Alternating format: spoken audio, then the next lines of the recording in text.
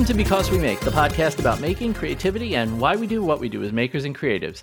I'm your host, Vincent Ferrari. Joining me, as always, my good friend and co-host, Mr. Ethan Carter. What is up, Vincent? How you doing, man? Happy 2-year anniversary. It's crazy. I can't believe it's been 2 years. By the time this gets out, it'll be 2 days short of our 2-year anniversary. So wow. Technically our 2-year anniversary would come next week, but it's kind of in the middle. But May 15th of 2019 was the very first episode of this podcast. We're doing the Price is Right, the lower versus over. I'm so excited. I am so excited. Like it's weird that 2 years in, I don't get tired of doing this. I may not love the idea of doing it during the day, and then I sit in the chair and it's like, oh yeah, we're going to do the show and it's going to be great. And I watch the hour tick away and it's like, oh, I got to go to work tomorrow, but it never really bothers me. Like I'm still I get keyed up. I get excited. My heart rate goes up a little bit. I get a little bit, it's great. I love doing this. It's funny. I would say every Monday night, I think we've talked about this before, but every Monday night around like 6, I'm like, I really just want to sit on the couch and watch TV.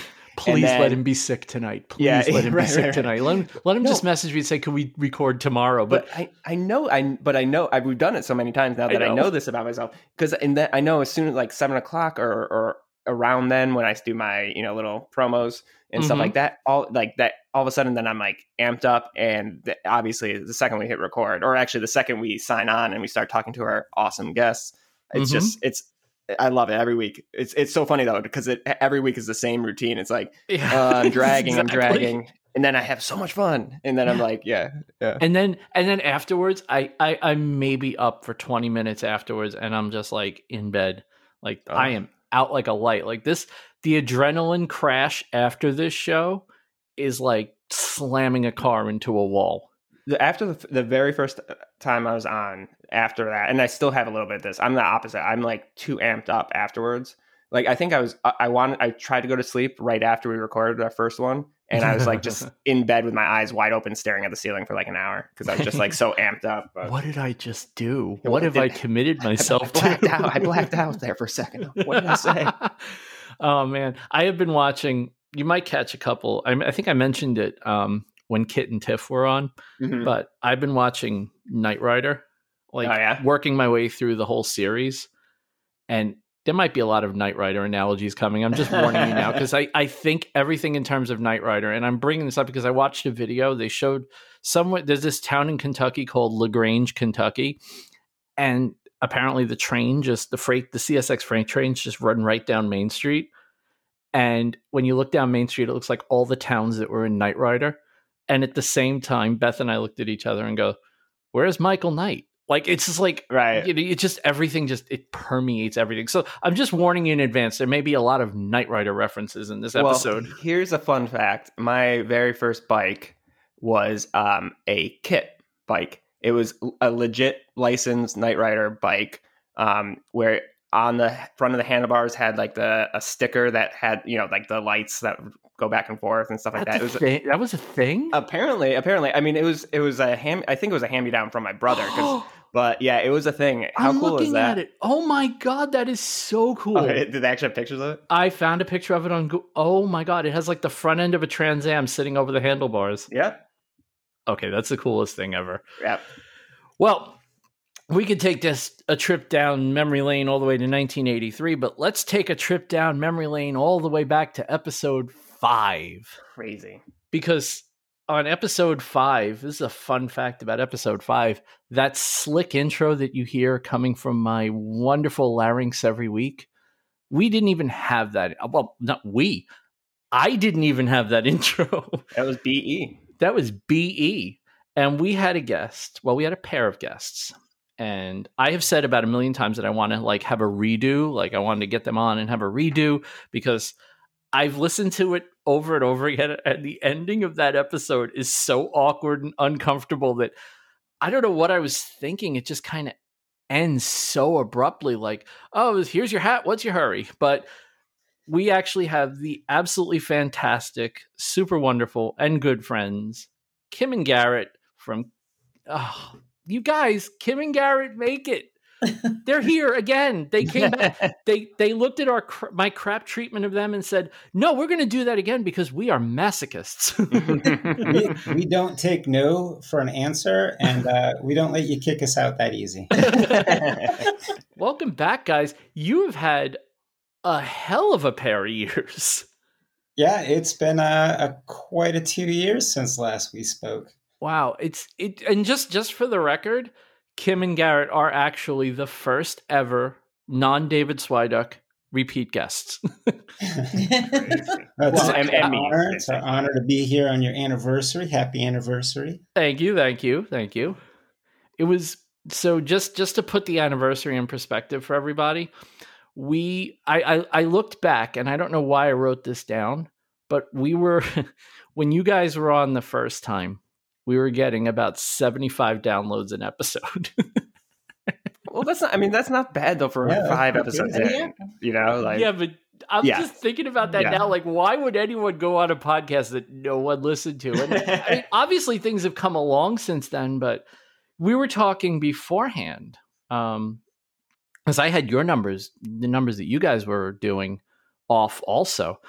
And you guys are at 54,000 subs on YouTube, which is super well deserved, but also amazing. Still amazing. Yeah, absolutely amazing.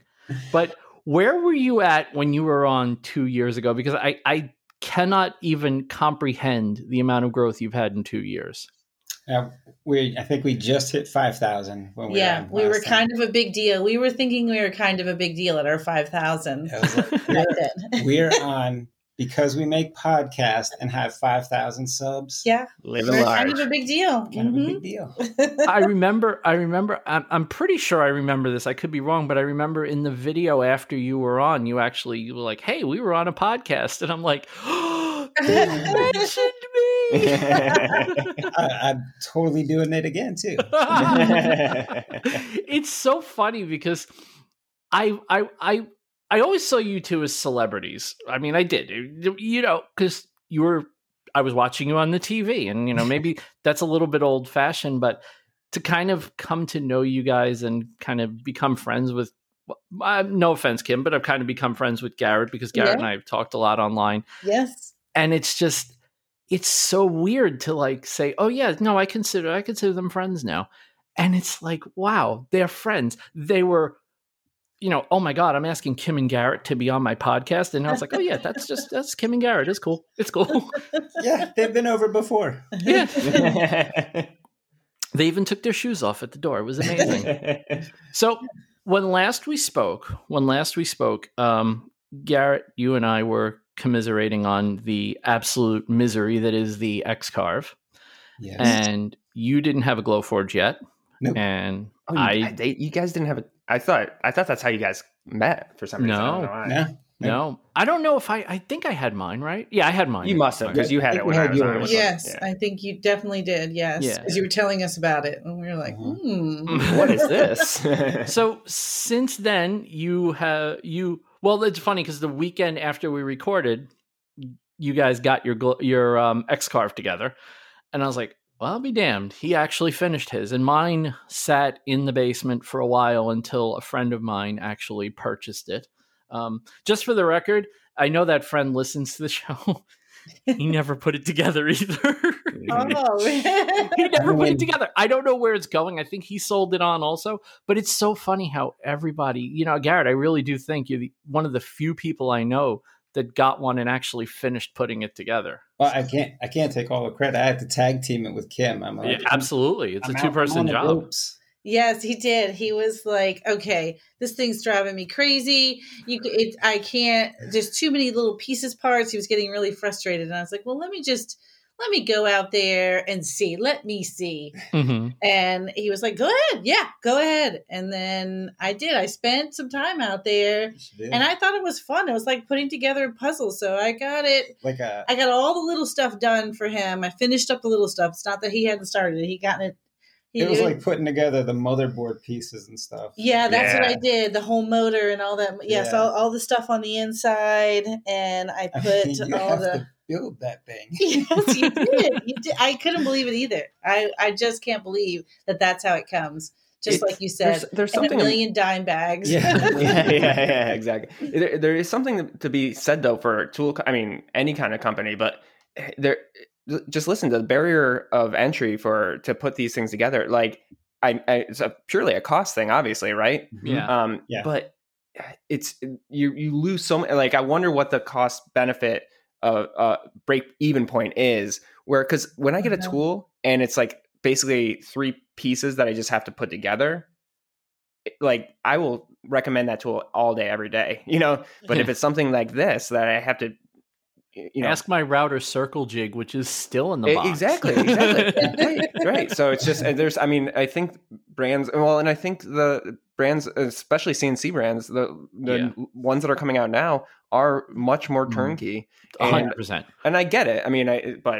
My Shape Oko went together in 2 mornings before work. So the first morning, it was basically getting everything out of the box and figuring out what everything was, and figuring out where in the kit everything was, and then putting it together for about an hour and 20 minutes. And then the second day, I had it doing the marker test 2 hours in. So basically 4 hours, I had the whole thing together.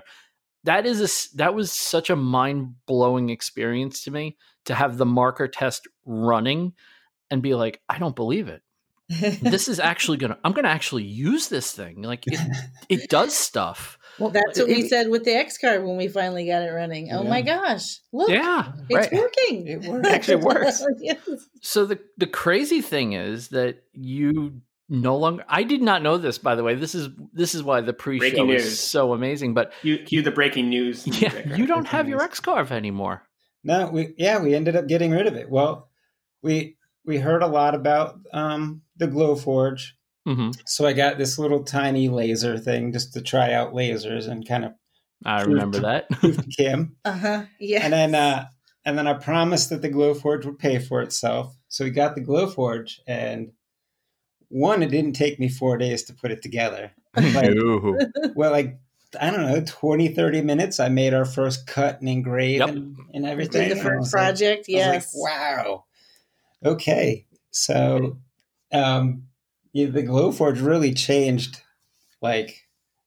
our business. It really made it a business. And then I couldn't get the same quality out of the Glowforge or out of the X-Carve. And then it was so loud and it was so dusty. And big. And it's much slower. And big. Yep. And it was slower. Yeah. Where I was able to produce the same thing using the pass-through with the Glowforge that I could with the X-Carve. So we ended up it just sat there, and I was feeling bad that it was just sitting there when somebody could use it. He would come by and say, "I'm sorry, we're ignoring you." I should have known you got rid of it, because the little cutaways where I was like, I'm going to go down to the X-Carve and cut this out, like, they stopped and everything. Actually, the Glowforge made its way up to your studio. It did. Oh, no! It really became the star of the show. So Lola really shines. You've basically turned Kim and Garrett Make It kind of into Kim and Garrett Industries now. Yeah. Well, we're working on it. How about we're working on it? Yeah. We're working on it. We're kind of forced into it.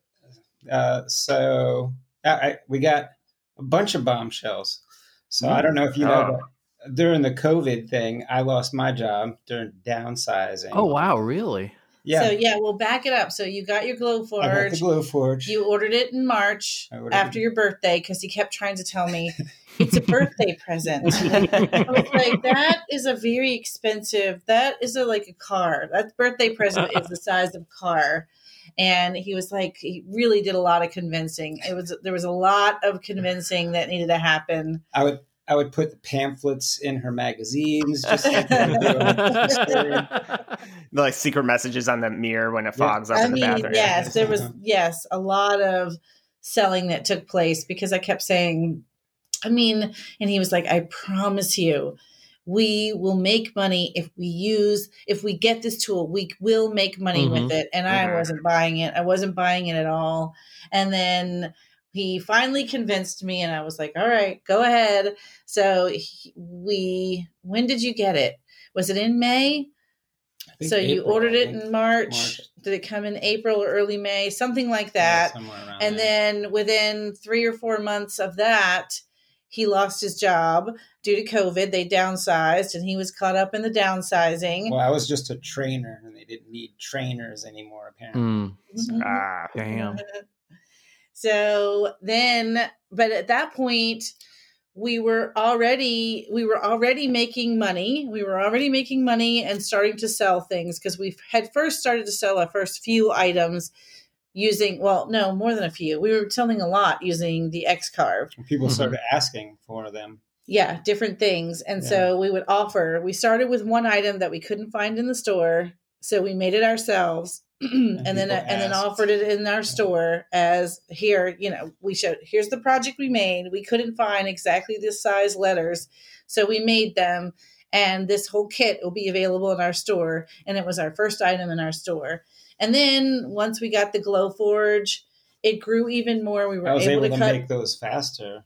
Yes. Glowforge. Right. Yes. Yeah. And we weren't scared to add even more items. Yep. Then we could add more detailed items that I felt wouldn't take as long using the X-Carve. And then the conversation started to change, and he started saying, imagine if I had 40 hours a week to do this. What if I had 40 hours again? Imagine, Kim. And I was like, yeah. But then it was back to like the Glowforge. I don't know. I can't. We're not making nearly enough money to take over to make up your salary. Mm-hmm. When we get to that, so I really just laughed it off. When we get to that point, maybe we'll think about it. So one Monday morning on the way back from Starbucks, I said to her, somebody's going to have to burn my boats so that I leave the company and actually do this. And she's like, yeah. Well, I get back to my desk and I have an email to meet with HR. No joke. This is no joke. No way. I have an email to meet with HR where they told me I've been downsized. Wow. And they're going to give me 6 months severance. And, okay. Yeah. So, I mean, it was like such a sign. I mean, seriously, we were like, that is so bizarre. We had the conversation. I mean, it couldn't have been, it was the best of both worlds, because what that allowed us to do, that gave us 6 months of runway. Right. That's what, to do something with this business. I was like, okay, yeah. I mean, let's give it a shot. You've got 6 months. Let's see what happens. And what a sign too. I mean, like, I mean, I'm saying it, and it's easy and for you guys now to look back too. But I know it's a super stressful. But it's still at the same time like, oh wow, like if you're talking about this already, Yes. Yep. Wow. It was a slap in the face. It was like, you hold your breath and you go, all right. Yes. But not Garrett. Garrett is always, we can do this, Kim. He is always the forward thinker. We've got this. He's always like that. And we'll just, what were we talking about the other day? And you're like, we'll just make more money. We'll just figure it out. We'll figure it out. He's always like that. We will figure it out. There's something to that, though. There's a will. Yes. Where there's a will, if you will it, right? Yes, that's how. Yes, that's how he feels. Yes. As Tana says, manifest that shit. That's exactly it. I think about it, I dwell on it, and then eventually it will happen. Yeah. It's kind of crazy, like to kind of have that mindset and then have it. It's like, all right, look, we can't give you the whole package. We can give you a little bit of a head start. Yeah. Go with it. Yes. Right. Like a lot of people have to try to transition, and they don't have a parachute of any kind. It's like I have to basically stop and start, and you don't want to run in your reserves forever, but at least if it doesn't work out, you have enough where you can at some point go, all right, I still have some reserves left. I think it's going to have to be me going back to find something, or you hit a point where you go, oh wow, this is really starting to work. I'm just going to just dive in even harder now. And it feels like that's what you guys have been doing. So, and there's something too to be said to, like, not that you need it because you could get another job, but there is something, the pressure I think also helps, at least for, I mean, I know that for myself, like it would be really hard for me to kind of transition. Whereas if it's the only option in front of me, like that's good motivation, right? Yeah. Doesn't mean you're going to be successful. It doesn't mean that you're not, but like, I don't know. So that's, your mindset shifts a little bit. Yeah. And you just click into gear. You just get it going. Yes. Just got to do what you got to do. I love how the stuff that you're producing for your store has a certain aesthetic to it. Like there's a folksy. I always thought of you guys as like a slightly more folksy and homey version of Evan and Caitlin. And what I love is that the stuff that you are making for your store and the stuff that you're doing in your videos week after week, there is a definite, like, I can see that it's you guys, and you've developed kind of a language to the stuff that you're making. And I'm really digging that, like, it's just this upbeat, bright, colorful stuff. You have the partnership with the paint company, and everything is just, it seems like it's kind of coming together. Like it is starting to feel like, oh, look, there's something, everything is swirling together. It's all in the same motion now. It's pretty impressive. No, thank you. Thanks. It's all Kim. It's all Kim approved. Yeah, the designs. So the last time you guys were on, you said, I think Garrett, you said that Kim shows you stuff on Pinterest, and your answer is usually, well, I'm not buying that. We're going to make that. So are you still like, is that still where the inspiration comes from? Or are you just like watching trends and seeing what happens? Or like, what's the deal? Like, where is the inspiration coming from now? I think we definitely, in order to continue to grow and be relevant, we're watching trends. We definitely watch trends. And I would say over the course of the 3 years, we start narrowing in on our niche. One of the things when you watch all of these YouTube, how to be a YouTuber, and you're watching all of these things, which that's definitely Garrett's space. I can't tell you how many YouTube videos he's watched in that space. He's always getting a nugget from here and there. Lots of interesting things. But one of the things they tell you is really you need to niche down. And we would talk about our niche. What is our niche? And we were like, it's DIY. And he's like, that is not a niche. That's a genre, not a niche. Yeah, right? That's right. Yes. And so over time, we kind of, our niche just kind of found us. Yeah.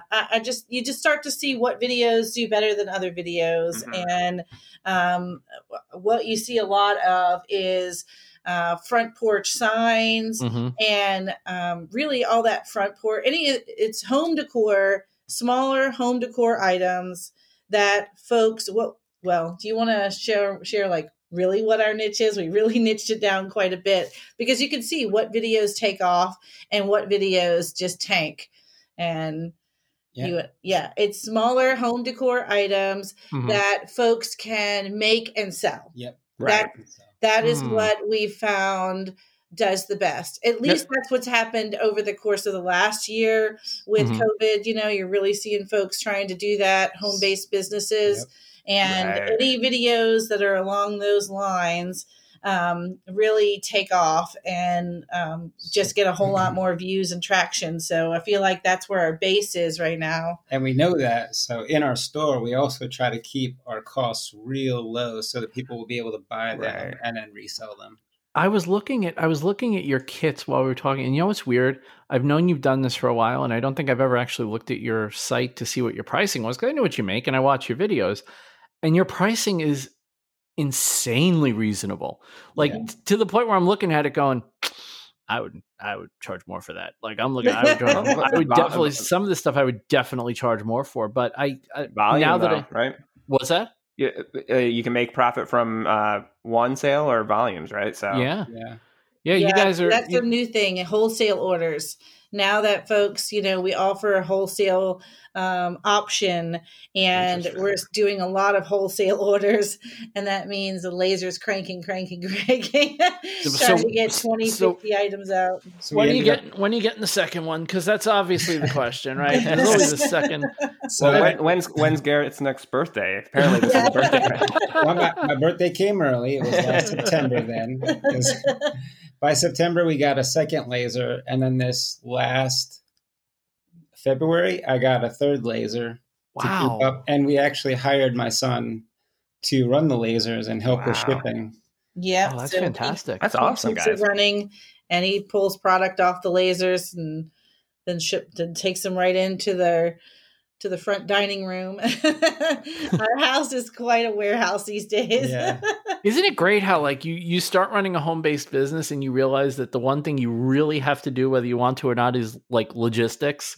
Yeah. And you start like planning out, all right, I'm going to ship, like you start out like taping your folded labels to the box, and you're like, this takes a long time. No, I could probably save like 2 minutes if I got a thermal printer. And you get the thermal print, it's like, oh God, this is like the greatest thing ever. Then you give up stepping on the scale with the item in your arms, and you're like, no, I need a proper scale for this. Like, it's weird. We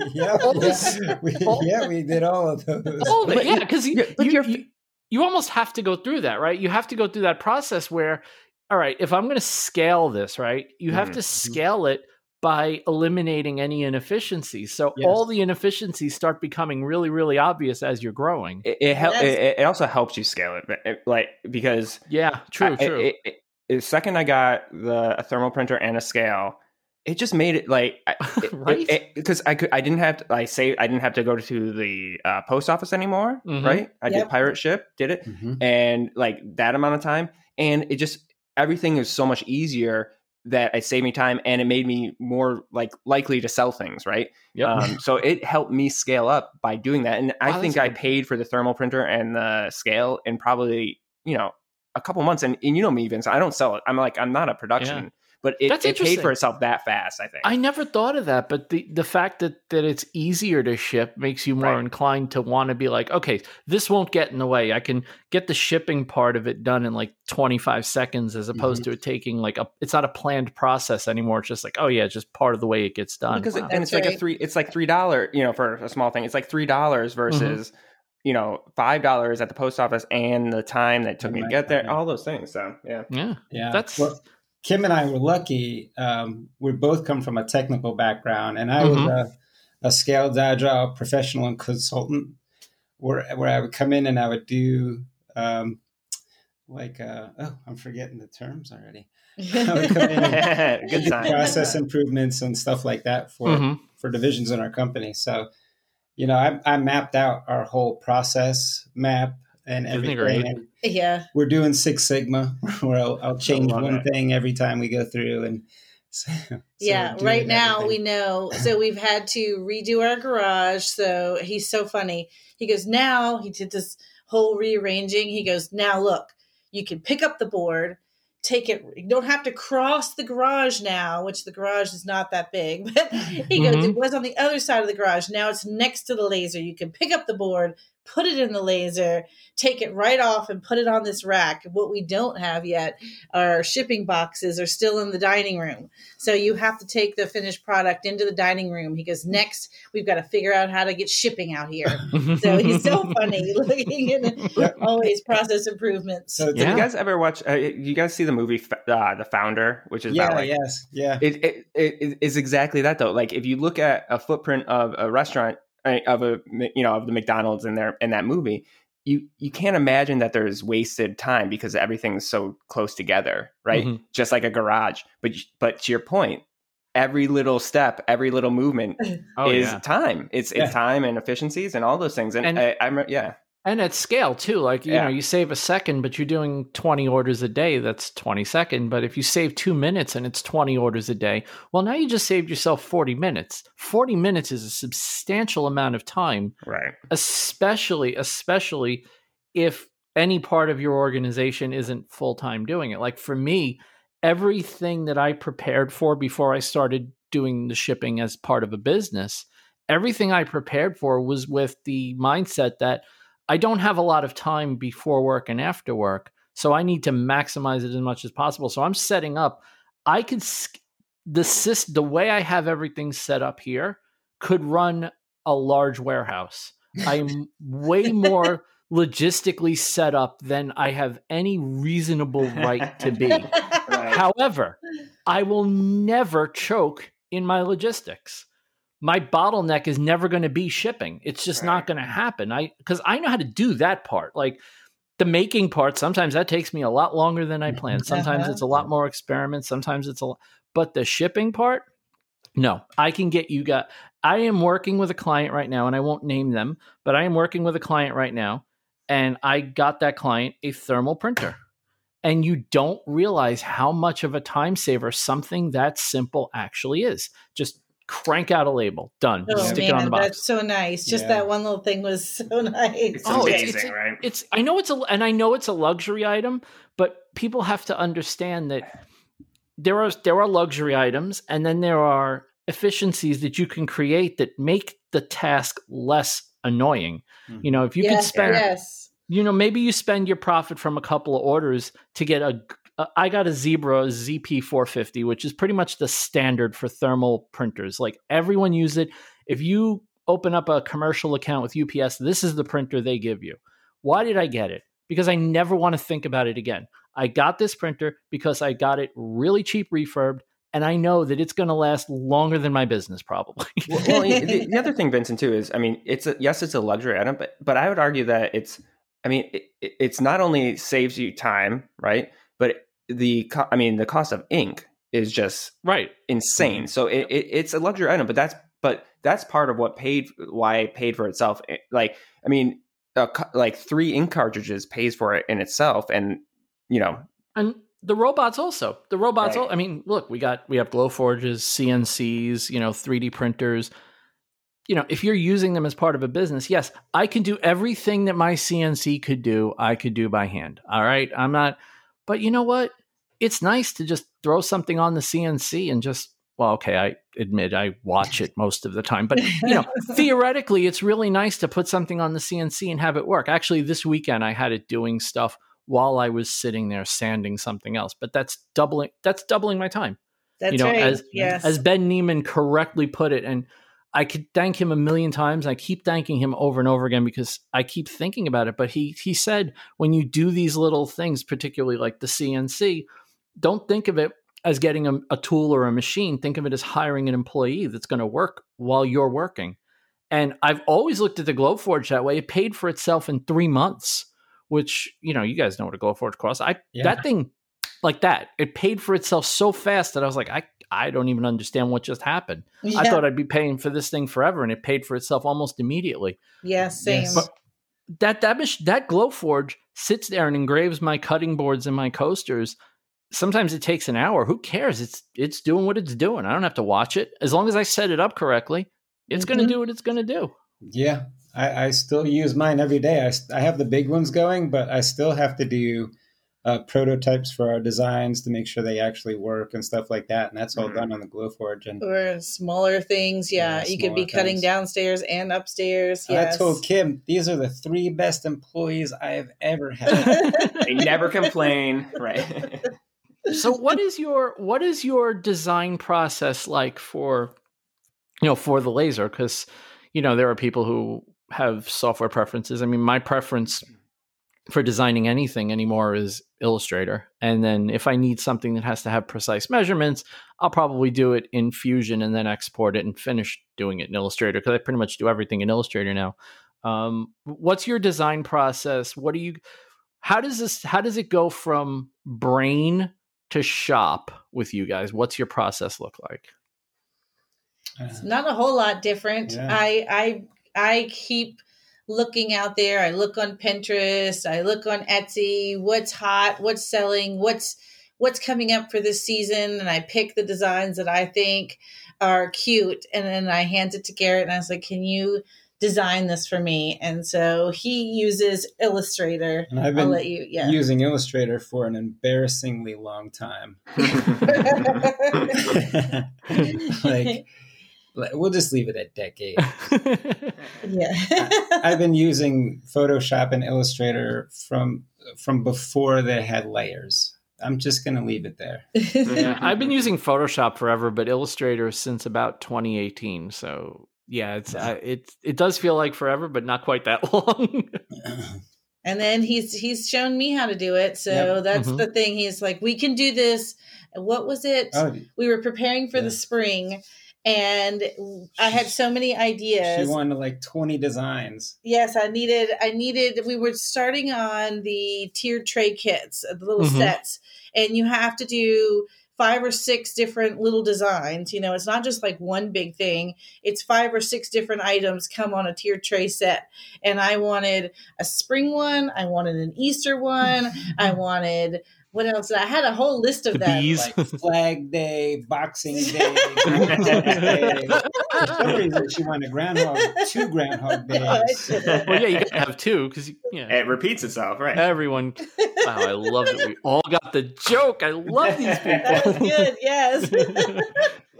Oh, that's cool. So now you're participating in the design process also, which is great because now you have 2 minds with capable hands doing design work. He sat down. We sat down at the island. We had 2 laptops side by side, and he was like, "All right, look, I'm going to show you how to do this. I'm going to show you how to grab like some clip art and use that and trace it and tweak it, and all those things." And so we sat there and that weekend. We were 2 days, Saturday and Sunday. We spent, a good portion of the day, Saturday and Sunday, working through, and he did one and I did one. And he was so excited. He was like, "This is great. This is great. And we could get so many more designs out like this." Well, I remember you did a video. You guys did a video. I don't remember what it was, but I remember Garrett was teaching in Illustrator how to trace.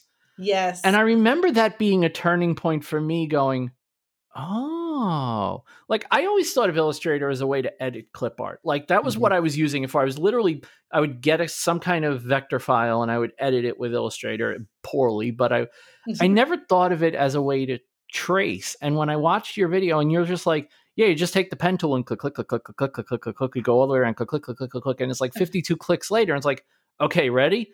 And then one more click and it's like, oh, I get it. And I remember thinking like, and don't take this the wrong way, because I say weird things sometimes. I don't mean them as they sound. I always thought you guys collected clip art into a package and a kit that was just something cool for people to make. When I saw you in Illustrator, I'm like, oh crap, he actually knows how to use Illustrator. Oh, this is a very different person from who I thought he was. And you have demonstrated on a few different videos, like you actually do know how to use Illustrator. And it's like, wow, this was something I wasn't expecting. And I gotta find that video. Cool.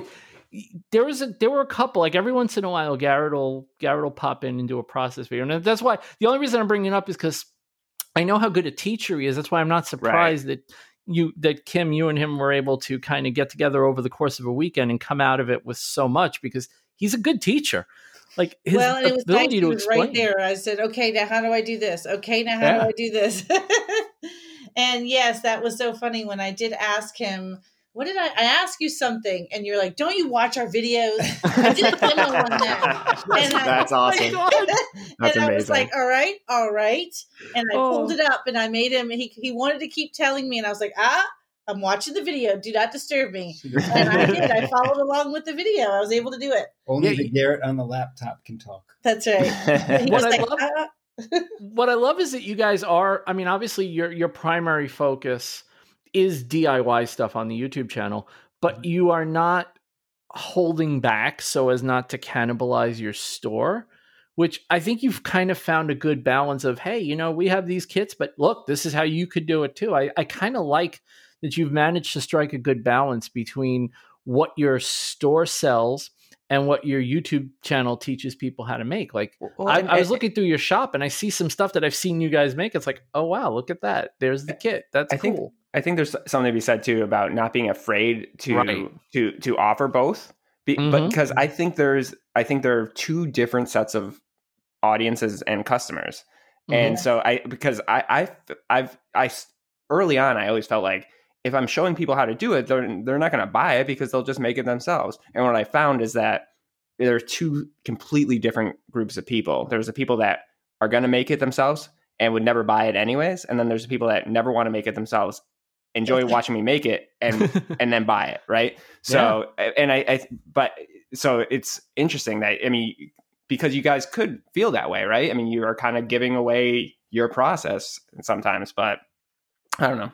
Yeah. Did you ever have that concern that's like, we're going to cannibalize the store a little bit? Or was it like, the stores just, are you looking at it like Ethan, that's a really good example, by the way, but are you looking at it as two different audiences where you're just going to see what happens? Yeah. Well, I mean, I like making money, but of course, but I don't want to do it at the cost of anybody else. So when we do something, I want anybody to be able to do it. I want them to be able to be like, well, man, if Garrett can make this thing, I should be able to get up and make this thing. So I want to have it at like every level. If you want to go off and do it yourself and trace it on a board and cut it with a jigsaw, here's how I would do it. And if you want to do it with your Glowforge or EasyWay, here's how I would do it. If you don't have a Glowforge, here's how you can do it on a Cricut. And if you don't have any of those, here's how to buy it. Pop over to the store. Yeah. Yep. You can buy the kit in our store. FYI, those are my favorite videos of yours where you do the you'll do the Glowforge, you'll do like purchased letters, and you'll do some like a jigsaw or some other method to do when you do here's the sign done 3 different ways, or here's a thing done in multiple different ways. I dig that you're putting in the effort to show people that, because when we talked to David Picciuto, one of the things that came out of that conversation, it's a running gag pretty much with everything, is the must be nice crowd. Oh, must be nice to have a laser. Yes. Everybody thinks that these machines are magical, that you just tell it, I want a watermelon slice, and the machine goes, hold on, master, let me get that for you. I got you. They don't realize how much actually goes into it. And they also don't realize that there's a lot of other ways to make it. I see a lot of YouTube channels now, like even David said on Making It recently that he kind of shies away from using the CNC because he's just tired of hearing the grief every time he turns it on from someone saying, must be nice to be able to afford a CNC, Yeah. Yeah. And I don't want anybody thinking I have a genie in a bottle. So I want to show that, yep, you can do it multiple ways. The easiest way is to bust out my Glowforge. Well, of course. I know a lot of people don't have them. So we have a large Cricut crowd. We do have a large Cricut crowd. That's how I found you guys. And I just want anybody to be able to do the things that we're doing. And maybe it may not look exactly like our coolest version, but you can do a version of it. Right. Oh, yeah. And I know a lot of, like we said before, I know a lot of our people are also trying to then resell some of these things. So I want to show them that you can get in on a base level doing it this way by hand. Right. And then you can also grow and do it at this level. Right. So you start where you can with what you can afford. Yep. You take that, you turn in, and if you're smart about it or you care enough about it, then you take that, you make some money at that, you reinvest that in your business, you can buy the next thing. And and that's the other thing too with that comment too, is it's always like, no matter what, there's always going to be someone that has more and less than you, right? Yeah. And that's just the way it is. And so, and we obviously none of us are those people, so it's hard to understand sometimes. But I do understand like the frustration sometimes. But then think about it, like you're never going to be able to meet every audience, no matter how basic or whatever you go. So. Oh yeah, well, watching Rory do the Mandalorian, doing the Mandalorian with a scroll saw, and I was just like, no, I was like, no, I will not be doing that ever. In fact, I don't even have my scroll saw anymore. He crushed that though. Like he did. If you had said that he did that with it, cut everything out with a laser, I would have believed it because it looked that clean. Right? I don't have that kind of patience. Well, no, neither do I. Nobody does. We were just at a craft show yesterday. Yeah, yesterday. And we saw this cute, it was like the back of a red truck and it had the stuff in it. And she was selling door signs, kind of the same stuff we would sell. And so of course we were checking out the signs, and and when I put my hand on it and turned it over, I was seeing what kind of wood she was using, and basically I turned it over and I said, oh my gosh, they have cut this with a jigsaw or a scroll saw or something, because you could tell with the cuts. And I was like, oh my gosh. There was like a dozen of these on a hook. So I couldn't imagine how much time that would take and how many fingers I would have lost. I tried to cut. I made a frame for a baby shower gift once, and all I had to cut out of with the scroll saw was on a piece of 1/4-inch sanded ply. I wanted to cut a cloud shape. It was all I wanted to do. One of the most simple things you could conceivably imagine cutting. And I have never been more frustrated with any tool in my life as I was cutting that 1/4-inch cloud for this picture frame. And I remember at that moment thinking, I will never use this damn scroll saw again. Right? Yeah. I have no interest in this. This is going to make me want to kill somebody. Yeah, scroll saw. I have a cheap Ryobi one, and I mean, it works okay with MDF. But and I fully admit that it's also a user lack of skill. Like, yeah, it is. There is something though. You can see some people. You could tell they know what they're doing. Yeah. They have used this thing and they are skilled at it. They got that finesse. Yes. Yep. They know all the shortcuts and the tricks and how to back up without breaking a blade. Yeah. Right. Like why is yours not screaming at you and shaking your entire room? Like why is yours not doing that? Why isn't the piece vibrating off the top of it? I thought that was how this worked. Right. I thought part of it was vibration compensation. I didn't realize it wasn't supposed to do that. Right. Wait, you can feel your fingers when you're done with that? How do you do that? You don't walk away going, okay, this is a fun tool to use. I remember, so I did a similar thing where I cut out the shape of Cape Cod, which is a very organic shape, like a cloud. The potato chip or the town? Oh, yeah. That's it. Probably easier to cut the potato chip. Potato chip, yeah. But the outlines, it's a cloud shape kind of thing. You can't really, like, if you mess it up, no one's going to know, right? Unless you really But I remember cutting that out, and it took me so long, and I was doing MDF, and it came out all right. And then I think about like Lizzie of the House of Timber, and she's cutting like maybe like a 1/4-inch letters, and they look like better than printed. Like I could type. And she's cutting out these like letters. It's just like insane. But I don't understand how she's able to do that and then still have time to take pictures. I know, and take care of crew and and take care of all the kids. I'd be like 3 hours, still be cutting an E.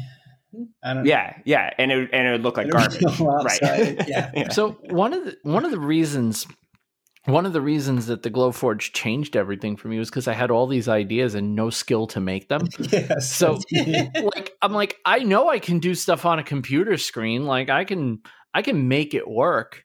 It was the same with the Cricut. I started with the first. The first desktop fabrication thing I had was 3D printers, but the first like makery thing that I really enjoyed working with, not just got it because I thought it was cool, was the Cricut. Yeah. And it was like, oh, I can design stuff that I don't have the skill level to make. This is cool. Yeah. And then the Glowforge comes along. It's like, and now I can make them out of solid materials. This is even better. That's exactly what happened to us. Yeah. Right. Like you feel like, oh, I have the digital skills. I just have no way to translate them into physical objects. So. There's no way I could do this out of scissors, but the Cricut allowed me to do like all kinds of intricate things. And I was like, well, how detailed can I get? Yeah. How thick can I get? Yeah, for the record, I can't cut a straight line with scissors to save my life. I still can't. All the stuff I can do, I cannot cut a straight line with scissors. Just cannot be done. There's a guy, Quarter Leather, that he works with Weaver and stuff like that. And he, in all of his videos, he talks about like learning how to just freehand cut a straight line. And I'm like, I don't think I'll ever be. I can't cut a straight line using a ruler with my blade up against the ruler. Like I still I can't get that thing. I don't know. I think that's something you're born with. You're just born with that innate gift to cut things straight or draw straight lines. And he does. I mean, I've watched him do it, but I'm like, I can't. I don't know. If it wasn't for rolling cutters, I could not cut straight. It's just not possible. It's the only tool I have. Like, you ever watch me with a jigsaw? Every square ends up looking like a slice of pizza. I don't know what it is. I cannot. If I don't have a fence or a hard guide that I can press into, nothing is ever straight. And I can find dead center by eye. I can look at something and tell you it's not straight. I just can't seem to cut it straight. Right. Yeah, I can tell you if it's level, but don't have me draw a straight line next to it. Exactly. Oh, that picture's crooked. Yeah, I know. It'll never be like what's Jimmy saying? If it looks straight, if it looks straight, it is straight. That will never be a thing with anything I cut freehand. So it won't even look straight. So I was gonna say it won't even look straight. Yeah. If you close one eye and stand on your left leg, it's straight. If you close both eyes, actually. Close both eyes. If you feel around while I'm holding you upside down, it feels straight. So I have to ask, because I'm so fascinated by your business model. And I didn't want to just talk about your business, but it is an interesting model. The prices of the SVGs in your store are super low. Like that was me. Incredibly affordable. I know, like low. Like, why are you? This is a softball question, but why is your stuff so inexpensive? I want to make it at a price point where anybody could be able to get in, and we know that our people are looking to resell things, so I don't want even I see Etsy SVGs that are $5 and $10, and right. I look at them and I'm like, whoa, I could probably just remake that. So I don't want anybody to be discouraged from downloading something and making something to sell. I want everybody to be able to do what they want to do and have fun making things. Have you found that what if the reaction to, we have these kits in our store, like when you started mentioning it in your videos, did you get any backlash over that? People were like, oh God, they're going commercial now? Or were people kind of generally cool about it? Yeah, I don't think we got any hate from it. Nope. That's freaking. Then your audience is freaking fantastic. I'll give you credit. Yes. Let me just plug that. Yes. I told Garrett, I was like, the one thing I want to say is we are so fortunate to have the best, subscribers, viewers, fans, whatever you want to call them. I mean, everyone that sees my daughter does the social media and she's like, your people love you. They love you. And they really, so many people say 99.5% of the comments are positive things. Yeah. Only Garrett gets hate. He can take it. Gets all the hate, poor thing. If they do say anything, it's him, and we just ignore it now. It was he took it personal at first, and now it's only guys, and it seems to only be men. And then he usually checks out their YouTube channel, and he goes, and you know what? What is your motto? I said nobody with more subscribers ever hates down. Nope. Yes, As Jason Stapleton always says, I never met a hater doing better than me. Yes. Yep. So, we really, really do. I mean, that is part of the reason why we keep doing what we're doing, because people they just say the nicest things, and every week the comments on the videos, and they just thank us, and it's just makes you happy, and you're happy to do it again next week. I got something to tell you guys, because you're thanking your audience, but it starts with you guys, because that's you guys foster that kind of audience, and so audiences like that are cultivated. They don't just appear. Exactly. They don't just appear. You guys have an overwhelming fun. I can, I got to be honest with you. Sometimes I watch your videos and I'm like, wow, did they ever have a shitty day? I mean that in the nicest way possible, because you always are positive in every video. There's a smile on both of you. The jokes are coming. Even when things go sideways, it's like, oh, I'm gonna have to do that one again, And it's just in the middle of a quiet moment in the video, and you're like, oh, we're gonna nail this together. We're gonna use Brad's. The nail, not the guy. And I swear to you, by the way, every time I pick up my Brad nailer, I go, Brad, the nail, not the guy.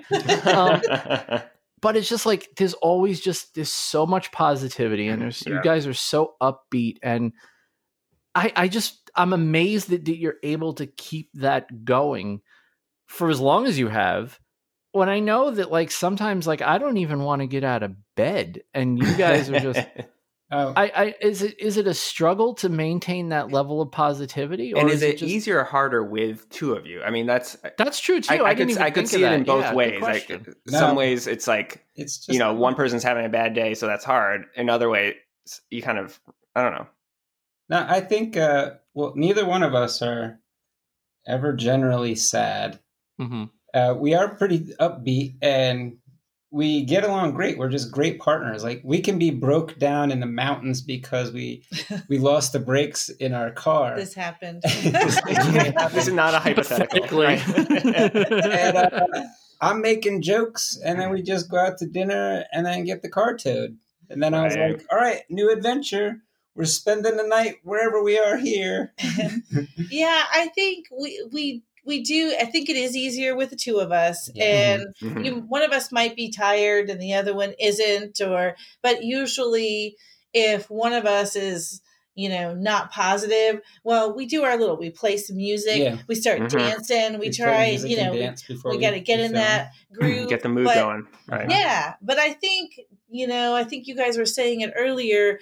Once we start the project and he says, "What is up? Welcome back." Then all of a sudden you're just in it. And then all of a sudden the energy's there and the project is there. It's not, I don't feel like it's fake. You just kind of, it just turns on and you're like, all right, what are we making? This is what we're doing right now. Amazing. Yeah. And I think I've said this before, Vincent, but I remember like when me and Bettina were first like getting to know each other and everything, she was just like, you're always happy. Like you always seem like happy. And I'm not, I'm not always happy, but life is so much better if it's so much more enjoyable if you're happy versus not. Right. Yeah. And so to what you're saying, Garrett, of just, the situation's going to suck sometimes. Right. Yeah. But it's not going to make it any better by being in a bad mood about it. Right. It can only get better if you have a positive, take on it. So I don't know why it just struck me because I tried. I'm not always good at it, but I try to always remember that when I'm in, like when something bad happens, is there's nothing's going to change the situation, but you can change your outlook on it, right? Mm-hmm. Yeah, that's how I am. I only have one go around on this little rock of ours, so I figure I'm going to make it the coolest go around I can make. Yeah. I try not to like worry about much or dwell on anything, and stuff that happened yesterday is already in the past. I don't. Yeah. Yeah. No, that's really his motto. Message. We'll figure it out. We'll figure it out when the car. Yes, it was a Sunday at 5:00, and the brakes went out on the car, and we finally got to on the interstate. And we came down the off-ramp, the exit ramp, of course, was downhill. So that was scary.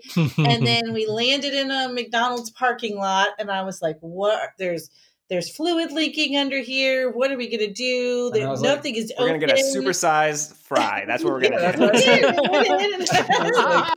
We're at McDonald's. Let's go get something to eat. And we'll think about it. Let's figure out what we'll do. Yeah. So then we called the tow truck and an Uber, and we met the coolest Uber driver who ended up being an old NASCAR driver, and the coolest tow truck driver who owned some crazy business. It turned out to be an adventure. And Garrett happened to have his bike in the back of the car, and so we were able to take the car to the service station, and it was there was a hotel across the street. So we had figured this out by the time they got there. And he was like, I'll just ride my bike to the hotel. And I was like, across that interstate? He's like, I got it. And he did, but he said it was a little scary when he... Yeah, I can imagine. It was an overpass, but... He was going to bunny hop over the median, yeah. But the hotel had a pool, so that was cool. Yeah, the kids the kids didn't know any better. They thought it was great. There's a pool. That's so awesome. That just sounds like an adventure to me. Right, exactly. Yeah. It's an adventure versus a disaster, right? So that's how you got to live. I was just going to say, when we were first dating, we found that sign that said, have more adventures. Yeah. And that's kind of been our motto ever since, have more adventures. And that's what we try and think of it that way. That's a pretty good way to live life. Just go for it. Just do it. Yeah. Just do it. Just do it. How did you guys come to start working with Country Chic? Did they approach you? Did you approach them? because I've noticed that they're in a lot of your videos. Like it's not just a one-off where it was like, oh yeah, we did a partnership and it worked and that was the end of it. Because the stuff looks really cool, and it seems like they're a good company to work with because you're still working with them. So yeah, they're great. We love them. Yeah, great company, great paints. I really like the one coat. I say it on film all the time. And I hate painting for real. Yeah, well, it started. I was looking for some wholesale paints, and I reached out to them, and she asked for my retail space. What is your retail space? And I explained what we were doing, and we had a YouTube channel, and would it be possible to purchase the paints without retail space? And she said, well, my boss or whoever she was going to speak with wasn't in that day. That was on a Friday, I think. I'll talk to them on Monday and see. And they came back, and I think this was something new for them, working with a YouTube channel and doing it this way. And they were willing to work with us. I did share that we would have the paints with us at our farmers market and our craft shows. And so they were able to give us, I was able to give an address where we would be selling them retail there and on Saturdays. But then, yeah, it's been really great. Yeah. It seems like a great partnership for what you guys have been, you know, it goes so nicely with your kits. Everything just dovetails so nicely. It's almost like you planned it that way. No, it's almost like it was meant to be. Yeah. Well, again, we'll figure it out and then look how it works. Yes, they are. They're Canadian, and they're just so friendly. Well, everyone we've worked with. We also did a partnership with Icon Art. Oh, yeah, I love those guys. They are so great, and they were so great to work with. Yeah, I you know, we have been lucky so far. We've been lucky. Let's keep it that way. Not going. Yeah, right. One of the things that people, you know, because the reason I ask is because people, you know, when they start a YouTube channel, they're always like, oh, well, I'm going to do this and make some money off it. You know, most people, I'm not going to say all, but I would say a large number of people that start a YouTube channel do start it with the dreams of, you know, getting sponsored, working out brand deals and that kind of stuff. And, you know, it's always interesting to me to hear how the people that have actually gotten it done actually got it done. It's not a matter of, oh, I just kept making good stuff and they came to me and everything worked out great. And it's really not the way it works in the real world. Yeah. Well, it's just like you reach out to the big makers and you were surprised that some of them would say yes. We'd also reach out to brands and surprised that they'd say yes. So, yeah. You're never going to get a yes if you don't ask. I mean, exactly. I know that's the most trite thing ever. And I know people hate when they hear stuff like that, but it really is true. The only way you get an answer is if you ask the question. If you don't ever, when I was younger, I worked in Software Etc. For those of you that are a little bit younger, Software Etc. and Babbage's were the same company, and they all got eaten up by Electronics Boutique, and they all became GameStop. Okay, that's your history lesson for today. But I worked for Software Etc. and they were very big on their technique. They called it GSA. You greet the customer, you show them the product, and you ask for the sale. And at the time I was like, well, of course you're going to ask for the sale. You're working in a store. But then you realize, like, you know, asking for the sale is the part that a lot of people forget. They're all very good. They show the customer, but they always forget to kind of try to close the deal. And as you get older, you realize that asking for the sale is sometimes contacting people. Like you start with asking for the sale. Right. Yeah. And it's like, wow, this trite little stupid thing that I learned when I was working my first retail job, all of a sudden this has become like something that I'm always doing now. It's like, oh yeah, you know, you're as Jason Stapleton. I know I bring him up a million times, but he's so right about stuff like this. But every business owner, your primary thing isn't making the thing; it's sales. You're always sales and marketing. You're always in sales and marketing. Yep. And every time we use something new, we tell Courtney, my daughter, reach out to them. Send an email because she'll send the email. She's so great at all of the customer service stuff. And so, and I thought I was good, but then when I started reading her stuff, I was like, good job, girl. Hey, you know how to pitch. So yes. So I have her, every time we see something new, I'm like, send them an email, reach out to them, see what you can find out. I'm not scared to ask now. Yeah. It's kind of great that you guys have kind of made this into a family affair. It's not just, because I imagine with the YouTube channel, it's kind of, you two doing your thing, but now with the business growing in the background, you guys can bring the kids on and have them working with you and working for you and taking on different tasks. It's pretty fantastic. You're kind of turning it into like a family business now. And what a great lessons and learnings for them. Sure. Right? I mean, that's how it amazing. All started. We're trying to teach them and show them that you could do that. We were suggesting to them that they should do a YouTube channel, and that's how we started. Yeah, I was going to show them, look, anybody can start a YouTube channel. And now none of them actually have their own YouTube channel. It's still just us, but they're really excited to work with us in our YouTube channel. That's great. That's awesome. Yeah. One of the first things I said to you guys when you were on the first time was, what I love about your channel is that you two seem to actually like each other. And now it's like, oh, wow. And your kids like you too. Like, okay, cool. Like you actually have a normal all-American family. Like, this is kind of cool. Like, which also means that they don't all like each other sometimes. But fair enough. Yeah. Yes, that is true. Like, for example, our son, when Mother's Day was yesterday, and he had to come back this morning, he goes, my whole week, I spend every day here. I'm like, sorry, Tanner. It's so funny. His girlfriend calls him sometimes and yells at him because he'll forget to leave here too. Well, he gets pacey at the end of the night, and then he's like, what are you guys making for dinner? What are you guys having for dinner? So yeah, he has a pretty good working environment here. We buy lunch, we make lunch, all kinds of stuff. And then awesome. I think Tuesdays and Sundays, Court is here also, and he's here, so everybody's eating dinner here and everything. I would love to employ everybody so we can hang out all the time. Right? Yeah. That would be fun. I'm moving down to your neck of the woods. I'm coming to work with you guys. Yeah. You guys sound like a good situation. Yeah. Damn, I can run the laser. I've proven it. Oh yeah, you can run the laser for sure. That's great. Yeah, man, you might be less distracting than Tanner because he also plays with his younger siblings. Next thing you know, he's over there. I'm showing her how to do a Twitch stream. Did I do the laser beep?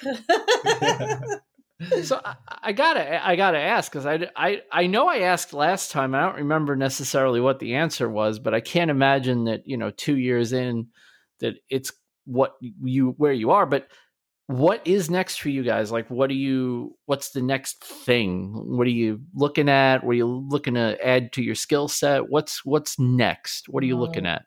Perfect way to open the door. Yeah, I know. Drop some bombs. Yeah. I feel like I've heard there's some bombs to be dropped. So. We're gonna drop yet another bomb. I'll let Kim drop this bomb. Oh boy! I submitted my resignation for my day job, and as of this Friday, I guess Saturday, technically Saturday. Friday is my last day at my day job. And I will work in our business full time. Congratulations. That's amazing. Yes, I'm very, very excited. So excited. We haven't made up my income yet either, but don't worry. Garrett says, we got this. You just need another laser. That's all. Well, that's what so to do this, because he's doing the whole, imagine, Kim, if you had 40 hours a week, he's giving me that same spiel. But I think what we want to do next is expand into workshops. Mm-hmm. I really want to do that DIY workshop concept. And we're debating on whether we want to have the retail space and have folks come in and do the DIY workshops at a retail space, or if we want to take the workshops to places like retirement homes or neighborhoods that do, I don't know, like homeowners association events and things like that. Yeah. So that's where I think we're transitioning next. And that's the next thing for us. Wow. And I'm excited about it. Just for the record, I had no idea that was coming. So I just want everyone to know I didn't ask that question knowing that dropped was on us as well. Right? Wow. No, that sounds super exciting. That's a really cool. I think that's so perfect for you guys in your brand and your skill set. Like this is amazing. Spot on. I can't believe that the two people who I was like kind of just a huge fan of and just sitting there watching, you had your 5,000 subscriber audience, and now this thing is just, you guys are just growing so fast, and it's so cool watching you grow and having this like constant connection to you guys and seeing it like firsthand and seeing it up close. I'm smiling ear to ear right now. Right? I'm so happy for you guys. Like, you would almost think this was happening to me. I'm so happy for you guys. Thanks. And you talk about like Garrett. We were talking about Garrett and how somebody was going to have to make him burn his boats. So right after. So I put my resignation in on a Friday. That Saturday, the next day, was the first farmers market of the season. And at least 3 people said, do you guys do DIY workshops? And I was like, oh man, that is what we're going to do. I'm so happy you asked me that. That's awesome. That's another thing that I was like, okay, I feel like we're doing the right thing. I think this is going to be okay. We're going to be okay. Yeah. Yeah. I have no doubt that you guys are going to crush it and make it work. What I love about what you're doing is you're not just going, we're going to make all our money on YouTube. Well, no, you're not going to, right? You may someday, but that's a ways off. You have to. That's an audience level that is a whole different level to replace 2 incomes where you're just getting that off YouTube, right? And you could do it with just the store, but now it's like, yeah, we're going to do workshops too. And it's like, wow, you guys are just diversifying those revenue streams just over and over again. You're doing it by the book, and it's so good to see. It just gives me hope that it, one day, who knows? Maybe one day it could be me. You never know. Right. Same, Vincent. Know. Yeah. It totally could be you. Get out there. Well, I am the worst person to ask. Right. Garrett's like Vincent, give him a call. Yeah. Garrett's like, Vincent, Ethan, quit your jobs tomorrow. And you can do it. Yes. Quit your jobs. Step 2 is blank. Step 3, profit. Yes. Exactly. I am one of the underwear gnomes. But I was a great softball coach because I told every kid, you got this. You got this, right? You'd be surprised. And I know that I'm not one for, I don't like platitudes, right? But you'd be surprised how often just hearing in your ear somebody say, you got this. Yes. Such a simple phrase. But sometimes when you're having an absolute garbage day. Yeah, for sure. I won't go too far into it, but I'm just going to tell you this much. The way I started this morning is not the way that my day ended. Right. And by the end, in the morning, I had a very dark, dismal, outlook on everything. Like I hated everything. I was driving to work, clenching the steering wheel. Like I was not in the mood. By the time I came home, I had a huge smile on my face. And it was because a couple of people just said some things that were like, whoa, okay. Yeah. Everything's okay. Sometimes just hearing a little bit of positivity in your ear, because you are, even if you're not a mushy person like I am who cries on their podcast on a regular basis, people are emotional sponges. Right. And even to just upbeat positivity, all right, granted, sometimes, look, we all know that sometimes that positivity is just like, yeah, good. It's for the sake of being positive, right? But even if it's for the sake of being positive, the feeling still gets conveyed. And sometimes that might be all you need. You might just need to hear it. You're going to be okay. Everything's going to be fine. And you got this.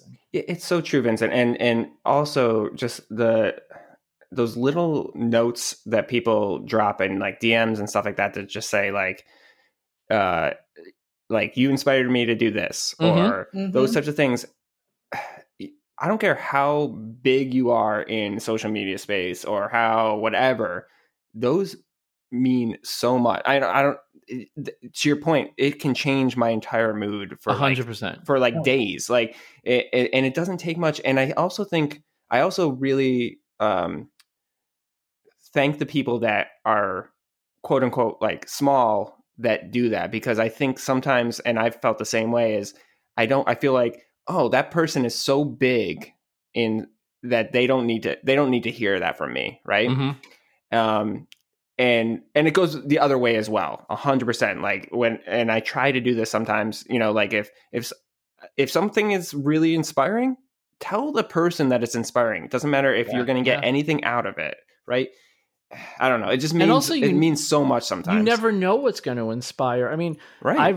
I've read reviews, and we got one this weekend. I'm not going to call the person out by name, but we got one this weekend from someone who, after listening to a couple of our episodes, went back and is listening. She listens to the new ones and then jumps back and listens to the old ones to fill in the time while she waits for the next one to come. And she left us the most stunning review. And it's like, we do this podcast every week, and it's like, yeah, we have a lot of fun doing it. We talk to cool people, and it's, it's a nice conversation. We make new friends and whatever. But then you see like, there are days where I just don't feel like getting down in the shop, and I listen to these guys, and all of a sudden I want to be doing stuff along with them. It's like, right. Wow, like I'm not doing, and I love the fact that we inspire people, but right. I'm not thinking about that in the moment. 100%. When you hear it afterwards, and I imagine for you guys, it's the same thing. I can't imagine how many people have told you, "Oh, I never thought I could do this. Look what I did. This was the first thing, and you guys inspired me to do this." I love that the most. It's the best. It is. We have a Facebook group, the Kim and Garrett Make It group, where folks share their projects, completed projects that they've made. Yeah. And I love it. And then sometimes we're just blown away. Like, we made it, and it looks, isn't that cute? But then they made it, and you're like, wow. You took that thing to a whole nother level. That looks so great. I see what you got there. And I raise you. I raise you. This. Yeah. Yes, and it just makes me so happy to see them. Oh, look what we made. Isn't this great? And you see that they're happy with what they made. And I'm like, hey, and I show them to Garrett all the time. Look what someone just made. Look what someone just made. I'm like, awesome. I will look all the time. But the coolest one is this lady took our gnome design, where we have the hands that hold things. It was the interchangeable gnome. And she shrank it down so that she could put money in there. And during the COVID thing, where people were having problems making rent or getting food or whatever, she would put the money in the little gnome hands and put it in their yard and stuff. Yeah, she put one at the playground with $5 in his hands, and she put one, at the entrance of the neighborhood, and he had $5 in his hands, or whatever it might be. It was all over the neighborhood. She put these little gnomes with a little bits of money, cool. And I was like, oh my gosh, that was just so great. Not what you expected that project to be, right? No, but I was like, wow, that is so cool. Like, it's the little things though that we. Day in and day out, you can just think of, oh, that's nothing. $5 is whatever, right? Yeah. Or a comment is whatever, or a DM is whatever. Like, but it takes 10 seconds sometimes to make someone's day. Yes. Yeah. Yes. Yep. Exactly. Show me what you made. I love it. Yeah, exactly. Yeah. There's nothing better than when someone makes something that you've made. You're connecting well with your audience when they decide that after they make something, they have to show it to you. Like, look what I did. Look what I did. And, if you inspire them to do something and they feel the need not to just do it, but to show it to you guys, that's telling you a lot about how they view you. Right. Yeah, but they take that time to take the picture, and sometimes they'll just email it to us, and we'll say, hey, can we put this on our Facebook group? But even just to take the time to email it and say, hey, I purchased your kit and I made this sign, and then to take the picture and email us and let us know. I just love it. Yeah. That is the greatest thing. And then they, like I said, they put their own spin on it at Christmas time. Yeah. They add their own ribbon. They add their own accents. And you're like, oh, wow, that looks so great. Yeah. Well, what's great about your projects is you leave a lot of wiggle room. You leave a lot of wiggle room for people to interpret them. Right. Like even the kits, right? Even the kits are, you could paint them different colors. You can interchange, like you have kits for rounds, you have unfinished words. If you guys haven't checked it out, by the way, kngmakeit.com, their store is jam-packed with stuff. Yeah. And for those, very good prices, apparently. So ridiculous offensively low prices. I can't compete with these guys. But seriously, what's great about it is, I've watched. There's a YouTuber I've been watching for a long time. Her name is Kelly Barlow, and she does everything. Everything is basically DIY on a budget. That's her whole thing. Yeah. And she gets everything from Dollar Tree and Dollar General and Walmart, wherever she could get stuff the cheapest, and she tries to make the crafts that she makes as cheap as she can. And what she started doing is she's working with a designer who, because a lot of people are like, oh, I don't have a Cricut, I can't make this sticker, I can't. So she started working with a designer, and the designer puts the vinyl stickers on her Etsy shop. So you can buy the vinyl sticker, you can buy an SVG file and cut it yourself. Oh, yeah. And you can get the same effect as if you had one. So for $1 or $2, she'll throw it in a first class envelope and send it to you. And it's like, this is the kind of outside of the box thinking that people just come up with. It's like, oh yeah, no, you can do this. Here's how you can do it. Instead of saying, oh, must be nice. Here, it is nice. Go ahead. Nice. Hey, it's nice for you, right? We want to do that so that they have every level too. We used to offer stencils, so we'd really try to cover every level. Mm-hmm. So if we didn't have a Cricut, we could send you a stencil. But those got to be very expensive. That's just bonkers. I'm sorry. At some point, you got to draw the line. That's just crazy. Yeah. Plus, stencils are kind of a pain in the butt to deal with anyway. But yeah, because somebody would mess it up or it would stick to something when they went to set it down, and then they're like, "Can I have another one?" Yeah, and then I'm a sucker, so I always. Of course, the answer is always going to be yes. Yeah, I saw that one coming. Yeah. Something else that I've noticed, and it's probably the last thing I want to ask you about. Something else I've noticed that is your finished project section on your site is a little bit lean. So are you leaning more are you just not going to, at some point, are you going to replenish that? Or is it like, that's just not in the cards? You'd rather offer the kits. Yeah. Well, the problem was I had to paint them before. So I didn't want to paint anything, but yeah, we do want to build that section out, and we want to start offering, because we get a lot of questions like, I don't want to paint it and glue it. Do you guys offer your finished versions? So yeah, I think we are going to start offering finished versions, because we've been using the farmers market to really get our process down on getting these out.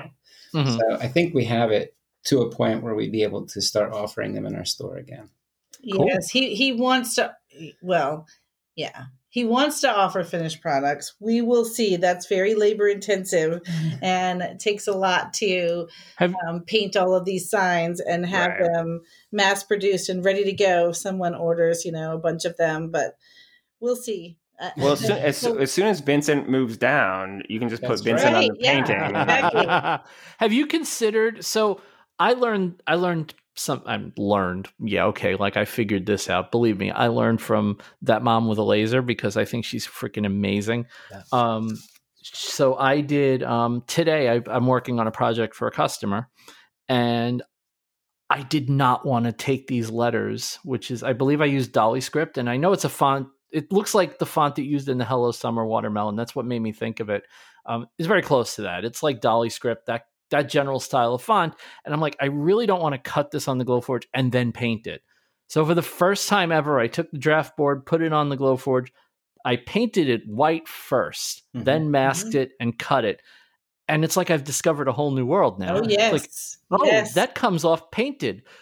All this to say, have you considered offering half-finished kits, where you maybe give them the painted letters and the painted shapes and just say, okay, rather than us having to do the labor of putting it together for you, we're just going to give you the painted parts and you guys glue it. That is a great idea. No way. I'm staring at Kim right now, because that's how we're doing our farmers market. I'll paint the whole board yellow. That's how we're making it more efficient now, is to do exactly that. Like, we've these popsicles, Hello Summer with the 5 popsicles at the bottom. That one is selling like hotcakes at the farmer's market. And so the couple of Saturdays ago was the first one, and we painted them by hand, each color. And then this week, or last week, I guess, Garrett painted a pink board, an orange board, a yellow board, and cut out a whole bunch of yellow popsicles, a whole bunch of orange popsicles. And then we were able to put together I think it was 8 of them very, very fast. And he was able, that we can do. If we can produce them and pump them out like that, then yes, I think I could offer them as finished items in the store. But or maybe unglued the color. Yeah. I mean, I hadn't considered that at all. Oh wow, that's it. All right, that's guys, 5%. Okay, we'll use your coupon code. That is, I love that. I love that so much has happened to you guys. I love that it's so much fun, just kind of going a little bit down memory lane, but then also seeing how much has happened since the last time you were on. We haven't been around that long, so we haven't really had a lot of chances to give a 2-year gap to someone, then have them back on and go, so what happened in 2 years? Well, let me tell you. So much has happened. Yeah. You guys have done absolutely amazing stuff. You guys have done amazing stuff too. You've grown. You've had so many great guests on, like so many great guests. For a minute there, I was listening to you two talk, and I forgot I was on the podcast. Yes, because awesome. you guys sound like yourselves. I come up here a lot, and it's on, and he's always listening. So, that's amazing. I got to tell you, the one of the things that choked me up, because I get choked up a lot because I'm a mushy bastard. But one of the things that choked me up the most was in the review that you guys left us, where you said that we're part of the Wednesday morning routine.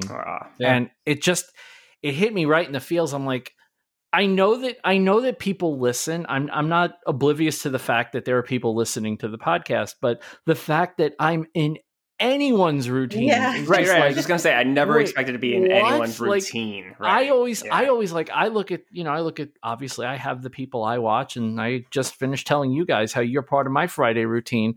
And then I see the review, and it's like, part of my Wednesday morning routine. I have a cup of coffee, and it's like hanging out with my friends on Wednesday morning. I'm like, yes, wow. That's right. Wow. Yeah, I grab my Starbucks. I start checking my mail. I start the podcast.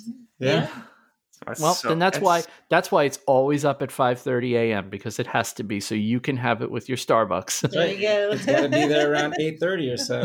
You know what's really funny? After you left that review, I became very aware of the time that the show went up because I wanted it to be there every Wednesday morning for you when you're having your breakfast. I wanted you to wake up, open your phone, and there's our show sitting there waiting for you. So I don't know what I would do. I would have to find something else to listen to. We don't want that. Vincent, we don't want that. No, we don't want that. No, we don't want you listening to anyone. Just us. Only us. I'm just amazed that people have listened before, like, I've drank my coffee and are awake enough to because I mean, like, you're not the only one, Garrett. There's a few people that like literally listen first thing in the morning, and I'm just like, I am not even awake yet. And I love it. It means so feedback. Much. I'm in bed some mornings, like just opening my eyes and getting feedback on an episode. And it's like, don't you people sleep?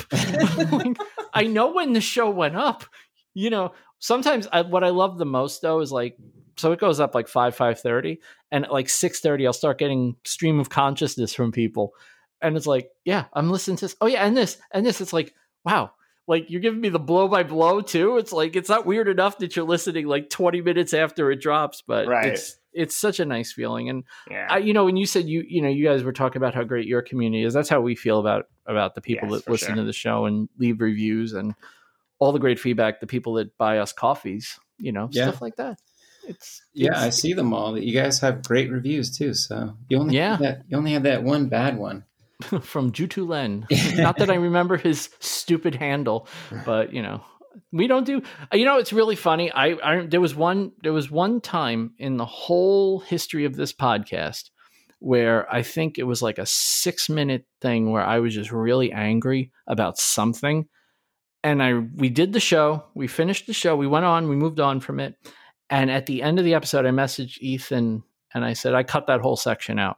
I don't want that in the show. I don't want the negative. Yeah. I don't want negative stuff in the show. Like I just, even when we're overall, even when it's only just a small bit of the show, I really try very hard. And I know, Ethan, I'm speaking for both of us kind of, but we really try very hard to have as little negativity as possible. And even if there's negativity, we try to balance it right away with something positive, because like we were saying earlier, you end it, even though it's nice to vent and voice your frustration. At the end of the day, it's better to be happy and focus on all the amazing listeners that we have. You know what I mean? Like you go to bed way happier thinking about those. I do. I'm going to bed very happy tonight. Right. Very happy tonight, with visions of Kim and Garrett in my sweet little brain going, "Aw, such nice people." And we didn't cut them off to end the show, which is great. Well, no, not yet. Not yet. I still have time to do that. Yeah, exactly. You still got time. We usually, since it's that time of the episode, we always let our guests go first. So, Kim and Garrett, what is your thing or things of the week? Go ahead. Okay. Yeah. Okay. All right. Our thing of the week is unicorn spit.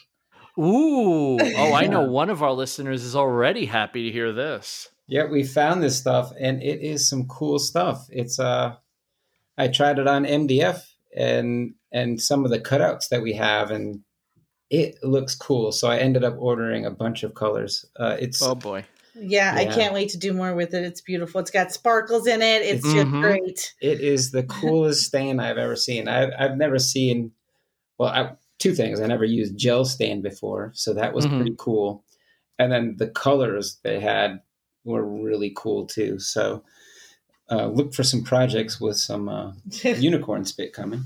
Absolutely fantastic. That's a great choice, because Nick from Build Dad Build is a big fan of the unicorn spit. I was just going to say, I was like, I'm guessing you have the same person in mind. As soon as I heard unicorn spit, I was like, oh yeah, absolutely. Nick is I haven't seen anyone use it on MDF, so I'm excited to see that. Yeah. Yeah, it works. Because I would assume MDF absorbs it.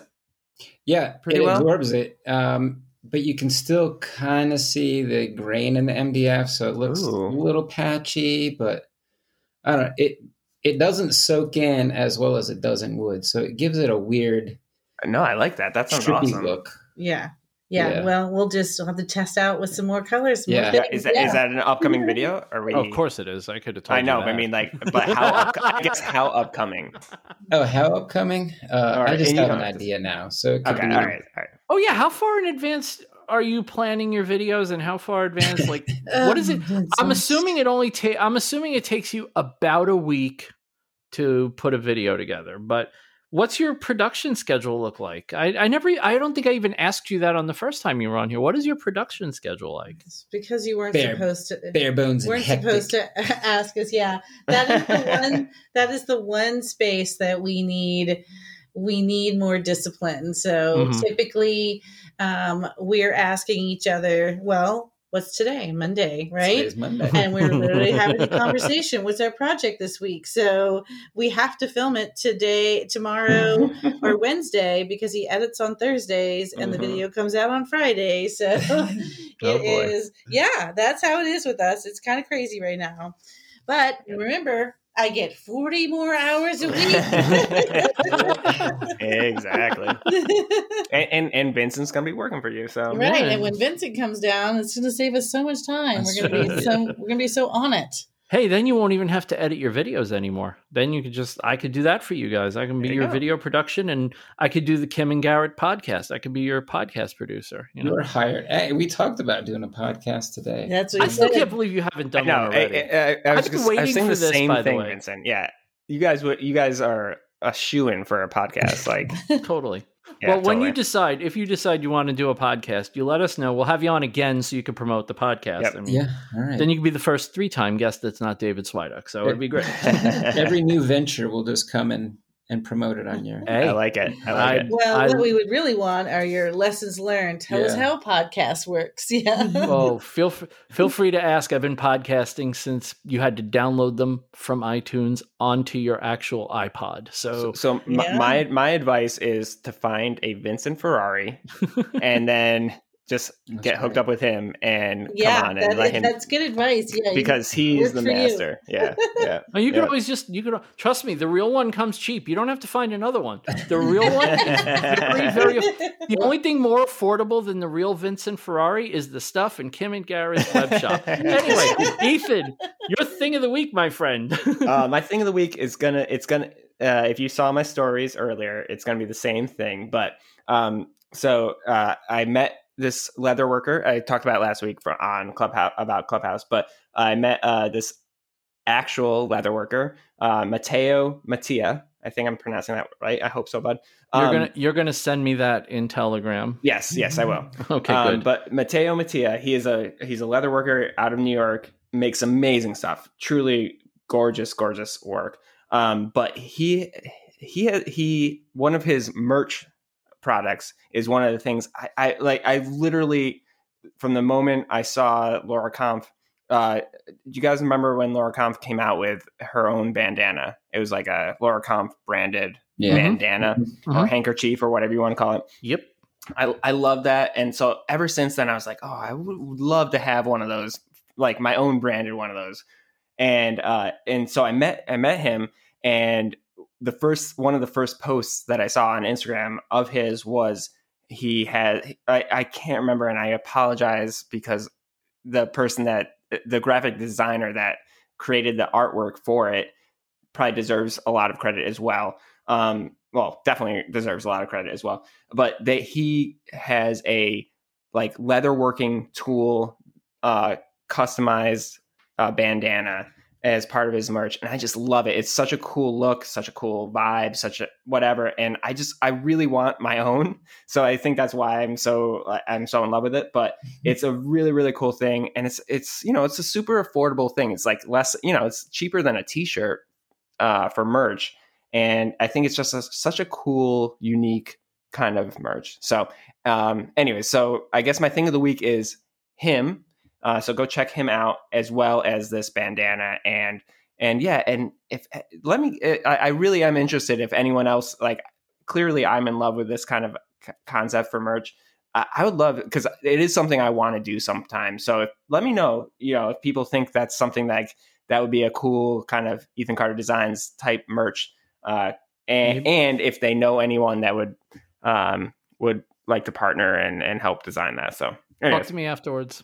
Okay. Yeah. Because I'm getting into sublimation, and I can't imagine a better way to make a handkerchief than sublimation. Yeah. Let's talk, because I just think it's such a cool thing. It's just it's can be an affordable way to support someone that also is a very like customized piece. And I don't know. Yeah, but this one is like I don't think I'm going to be able, or we're going to be able to come up with something better than this. It's such a perfect leatherworking handkerchief or bandana. It's really, really cool, and he does amazing work, so go check him out. Very cool. We'll have that link because Ethan's going to send it to me right after the show, so we will have that link in the show notes. My thing of the week, I've been down a rabbit hole. I have almost stopped watching most woodworking videos because I'm just burnt out on woodworking. I do enough of my own. I don't need to watch it on TV.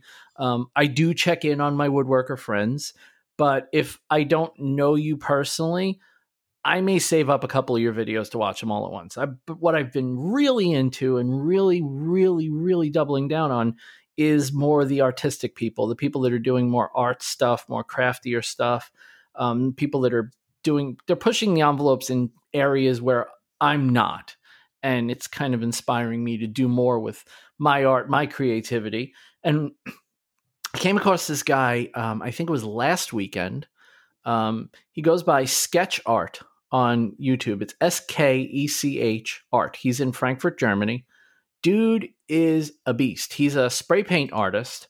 And one of the things that's crazy about his channel, and you'll watch his stuff and it's going to blow your mind, because his videos are him doing these compositions in real time.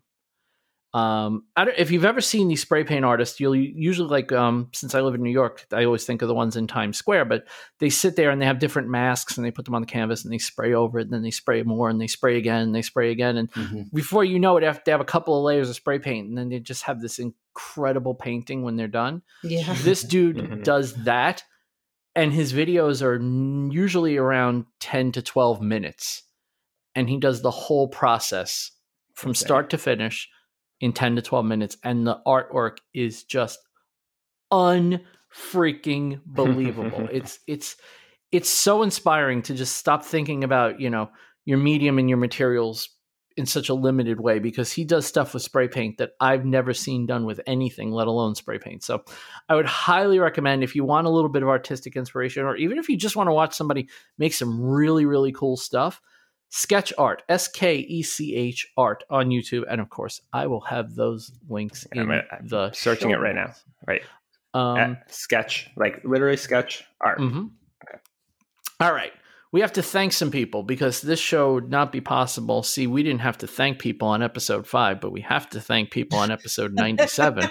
We have to thank Leanne and Nick from Hemlock and Hyde, Dave from Atomic Airship Works, Emily Joyce, Ed from Ed's Clocks and More, Rory from RLL Woodworks, Chris from Full Steam Designs, Jeff Stein, former guest from last week. Thank you for coming on again, Jeff, a.k.a. A Weird Guy. Debbie Haddock, Jerry Hyduke, Joey from JH Custom Woodcraft, Dean Duplantis, Jacob Anguiano from Native Summon Wood Art, Robert J. Keller, Scott from Dad It Yourself DIY, the one and only Grant Alexander, who didn't get a mention last week and was very upset about it, but we still love you, Grant. Consider this your mention. Tony Langer from Langer Works, Jacob from Other Dog Designs, Jake from IMakeJake.com, Big Al Schultz from New York Woodworks, my partner in crime, my buddy, my pal, and good old Bear Naked, Justin Offler. Thank you so much, guys, for everything you do. If you can't support the show financially, a review is fine. Sharing the show is fine. All of it's fine. We appreciate everything you guys do to make this show keep going, because 41,000 downloads later, you guys seem to like us. So we're going to keep doing it because you guys keep coming back. I don't know why, but I don't ask why. I just enjoy the ride. I guess that's going to do it for this week. And Kim and Garrett, you guys are. I got to tell the story, by the way. I got to tell the story of how I half-ass invited you on. This time or the first time? Or did I invite us? I felt like I invited us this time. So it was really. I asked, "What are you guys doing on May 10th at 8 p.m.?" And Garrett's like, going on this podcast we like. I was like, oh, think you could cancel and come on ours? And then it kind of went nowhere. So I waited a little bit. I was like, I waited a day or two and I got nothing. I was like, so is that a yes? He's like, wait, you were serious? I thought I invited myself on. You weren't. No, you guys coming on? yeah. Of course we'll come on. All right, good. Yeah, I thought you were going to ask your real question after I was done being a smartass. Amazing. But I really do appreciate, and I know I've said it a few times, but I really do appreciate, I appreciate very much that you guys gave this fledgling podcast a shot when you did. Like I said, I had no reason to expect that you would even remotely give me the time of day. And I don't forget those first few guests, because when nobody knew who I was or had heard of me or anything, you guys took a chance and showed up. And it really meant a lot to me at the time. It still means a lot to me. You guys are always going to be one of the first guests, one of the only 10 guests before Ethan's existence on this show. Yeah. So well, I just want to say, I'm so excited that you guys came back on, because ever since I came on and I listened to your episode, I was like, dang it. Why did Vincent get them on before I came on? So it's been a blast getting to actually talk to you guys. And, and I truly respect what you guys do. I think you guys have a really cool and really smart business model and attitude, and you guys, your personalities are fantastic. So I love everything that you guys are doing. So I'm really pumped that I got to finally get to talk to you guys and meet you.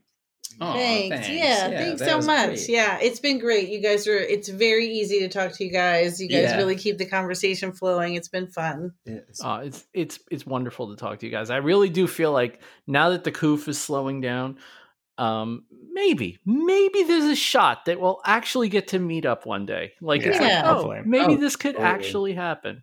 We're ready to get out. We're ready to go on a world tour. I'd settle for just doing the traveling I was going to do last summer. My God. Right. Oh, I feel like I don't really care so much because I'm not a big traveler, but when I want to travel, I want to go. Right. And it's like, just sitting in the house and all right, granted I'm working and whatever, but it's not the same because that's basically it. It's work and home, maybe shopping, then work and home, work and home. It's like, oh, please. Honestly, the only thing I miss is like getting to meet other makers. Like I used to travel all the time for work and everything like that. Mm-hmm. But the thing I miss is like Workbench Con or just the casual meetups and all those types of things. Like even the rock, like when Rockler would have Paul Jackman there, and I'd go there and I'd get to hang out with like 5 other makers for like an hour. I miss that more than anything, which is it's silly, but it's true. I still get to hang out with the only maker I've ever hung out with, and that's Big Al Schultz. Big Al. So me and Big Al, I was just up there. Was it last weekend? Was it last weekend? Yeah, I think so, it was last weekend. I've been up there so much recently.